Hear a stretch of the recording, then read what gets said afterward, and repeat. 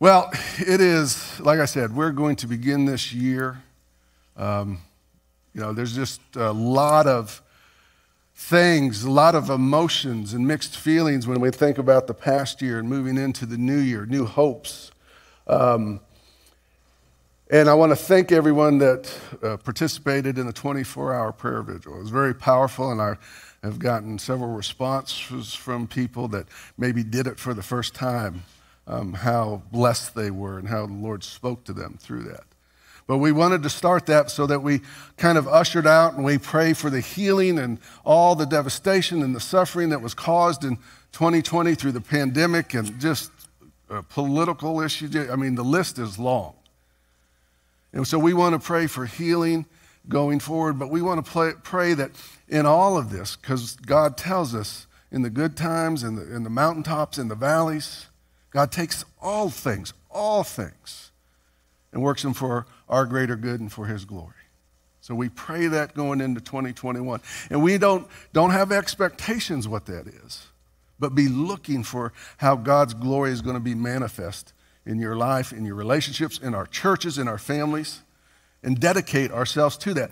And that's why I wanted to do this, remember our baptism, as we go into 2021, that we remember the covenant God has given to us, the free grace, and what that does. When we are baptized into God's love and grace. And now, baptism oftentimes is between denominations, kind of a hot topic about when should you be baptized. Is there infant baptism? Do you have an age of accountability? But really, if you think about it, it's really all kind of the same. Because in believers' baptism, they want somebody to be at the age of accountability, whichever that is. I'm not sure what that is. Some of us of older age, maybe we're still not there yet. I don't know. But they want you to be at a certain age that you can receive that for yourself. But in infant baptism, at the beginning, the baptism is, the emphasis is on our commitment and on God's grace. And then we're in churches that practice infant baptism, they have confirmation. Mine is not working today. Confirmation. And what is that? An age of accountability where you confirm what God had done, that you confirm that baptism. So when Blakely goes through confirmation, she will confirm what we did here today for herself. And so I want us to remember our baptism and what God has done for us. But first, let me read our scripture this morning. Comes out of the book of Matthew, chapter 3, beginning in verse 13. Then Jesus came from Galilee to the Jordan to be baptized by John. But John tried to deter him, saying, I need to be baptized by you, and do you come to me? Jesus replied, let it be so now. It is proper for us to do this to fulfill all righteousness. Then John consented. As soon as Jesus was baptized, he went up out of the water. And at that moment, heaven was opened, and he saw the Spirit of God descending like a dove, alighting on him. And a voice from heaven said, this is my Son, whom I love. With him I am well pleased. This is the word of God for the people of God. I love that image coming up out of the water. I remember, and I asked Lisa if I told this story, but I don't think I did. I know I did in our group, so you might have heard it.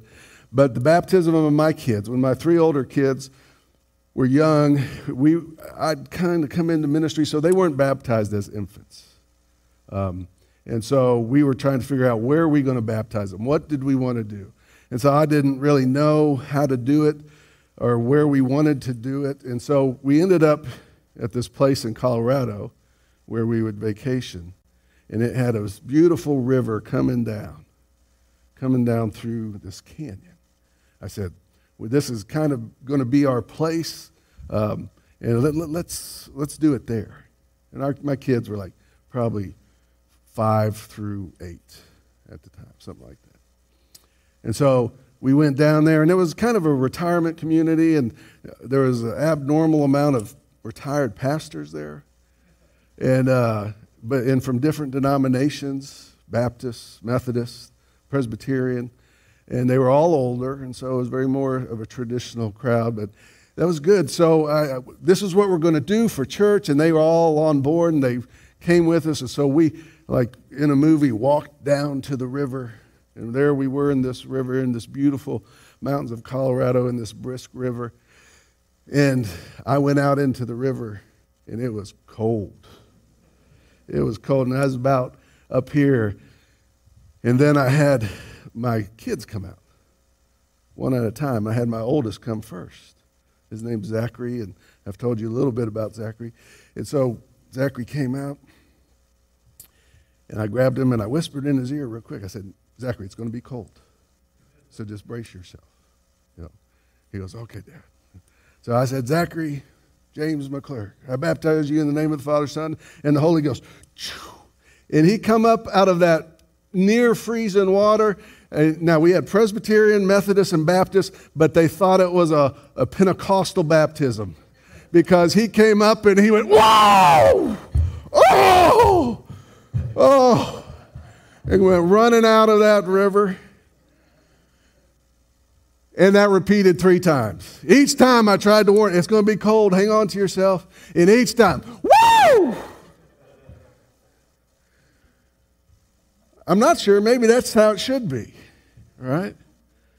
Maybe that's how it should be. But they're always going to remember their baptism. And I refer back to that sometimes. Hey, even if they're going out or something, remember who you are. They're older now, so I don't do that as much. But that baptism marks, when we are baptized, it says to the world, it declares our relationship to Christ. It says we are now part of a community of believers. We have received what God has given us. And so we enter into somewhat of a covenant, but it's not a covenant like the old covenant because that's what God does in Jesus Christ. He has fulfilled the covenant. And not just his side of the covenant, our side of the covenant. Just a quick recap. What we learn from the Old Testament and God's chosen people is that humanity can't be faithful enough, can't be righteous enough. We try with all we have, but we end up worshiping other gods. We end up being unfaithful in our relationship. And that's the story of the Old Testament, constantly. In relationship, falling out. In relationship, falling out. And God handing them over to the consequences of their choices. And then the last part of Malachi, it's prophesied that Jesus is going to come as a refining fire. And so, in Jesus Christ, he's fully human, fully divine, because he's taken our part. And remember when he is in the garden? Remember the 2 garden stories? We have the one Adam who, when tempted to do his own will, he followed it. And that represents all of us, that we can't do it on our own. And so God sent Jesus Christ, fully human, fully divine. The fully human part is for us. Because let's go to the other garden, what Romans calls the second Adam, Jesus. And there in the garden, he is tempted to follow his own will, right? He even says it while he's praying. Lord, I would as soon not go through this, but there's the temptation. That was the temptation in the wilderness right after Jesus was baptized. Hey, you don't have to go through this. Just you got power. Just do your own thing. Follow your will. And in the garden, he's tempted. Man, I do not want to do this. But here's the salvation. Not my will, your will be done. And so when we receive Christ as our Savior, we enter in through the second Adam, through Jesus Christ, and his faithfulness becomes our faithfulness. His righteousness becomes our righteousness. And so the covenant is fulfilled in Christ Jesus. So when we're baptized, or we come to that point in confirmation, all we're doing, the covenant is, I will live fully into the gift you have given me. I will follow you. I will obey you. I will love you. And this is the question for us as we remember our baptism. How are we doing in that relationship? You know, every relationship goes into some hard times, right? We all kind of, with your spouse, there's good times and then there's some rough times. And every now and then you have to kind of recommit yourself, reevaluate, say, well, how's my behavior been? Have I been being the husband that I need to be? And every now and then, just not very many times, since Desiree's not here, I have to say, yes, I'm not doing a very good job. I'm not living fully into the relationship. I need to do better. And I recommit myself to be a better husband and to live more fully in that relationship. And that's what we do for Remember Your Baptism. I can't think of a better day than this first Sunday of the new year after 2020, going into 2021, to sit and to evaluate our relationship with God. Am I living fully into the relationship, into the abundant life God has given me? And if we're honest, probably not, because we can always do more. And so it's a time to recommit, to reevaluate, to reflect. Say, I want to give you more of myself. I've given you a lot, but I've held a lot back. So when we go through this, you all have your vials that are here, right? The little, yes. And so what we will do, I'm going to go read through the liturgy, very similar in the reaffirmation, but I'll be addressing you. And you will answer the questions. And then when we're done and it's time, I will say the words about a reaffirmation. I remember my baptism and I recommit myself to a relationship or whatever I end up saying. And then you can do whatever you want with that water. You can dab it and give the sign of the cross. You can just splash a little. You can pour it on your head and let it fall down, just like God's grace does. And I'll let you in on a little secret. I had to fill in some slots on the prayer vigil, but we were full up. And one of my last spots I had was 10 to 11. And I had brought some boxes, and in those boxes, somebody had brought me back some water from the River Jordan. And so I said, that's what I'm going to do, my last hour of prayer. And I went around and I blessed this church for 2021. That God would use this and God would be glorified and God would set a fire and revival in this church. I did it to the church. Now let's do it to ourselves. So if you would join me, I want you to take a couple minutes here and at home as I prepare to read the liturgy. Take a couple minutes and ask yourself, am I living fully in the relationship Jesus died to give me? The abundant life that Jesus gave his life that I might have life. Am I living fully into that? Let the Holy Spirit speak to you so that we're ready when we go through this baptism. Take a few moments to pray, please.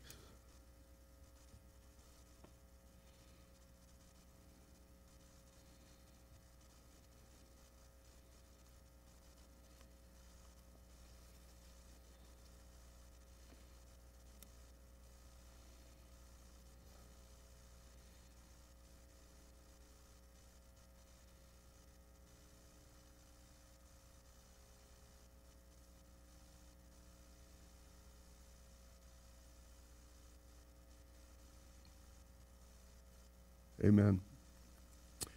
I hope you at home are ready with your water before you, and that we will ask God's blessing on what is here and what is at your homes. Brothers and sisters in Christ, through the sacrament of baptism, we are initiated into Christ's holy church.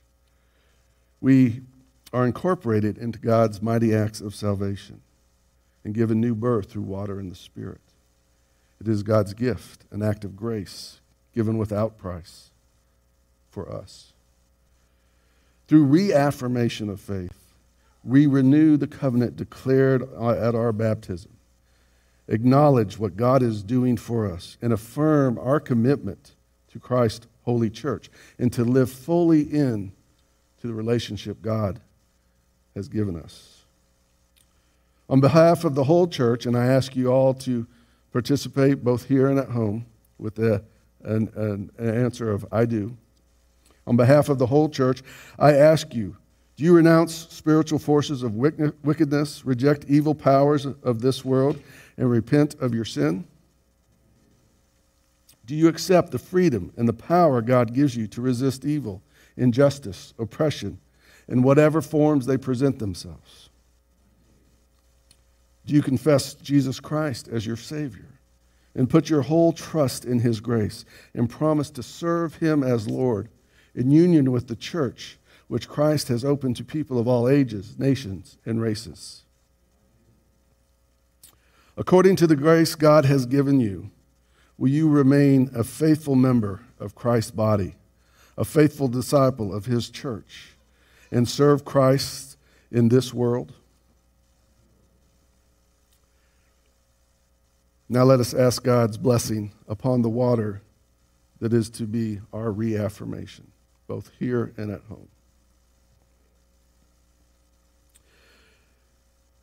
Lord, we ask your blessing upon this water, that in receiving it, we are reminded that baptism is an outward and visible sign of an inward and spiritual cleansing and salvation. And so, Lord, when we feel the water, Lord, let us be reminded of the healing and the cleansing that you have given us through Jesus Christ and his sacrifice for us. That in dying with him, we have also been raised with him, and that we have been blessed in new life. But as always, we are not blessed for ourselves alone, but that we might be a blessing for others. We are the harvest that becomes the workers. Help us to be faithful workers. Help us to live more fully into the relationship that you have given us through Jesus Christ our Lord. We ask your Holy Spirit to bless this, that as in this act of remembrance, Lord, your Holy Spirit would pour into our hearts and cover us with your grace. It's in Jesus' name. Amen. Now, if you're here, you can go ahead and open them. Whatever the Lord leads you to do, in the name of the Father, and of the Son, and of the Holy Spirit, I ask you to remember your baptism.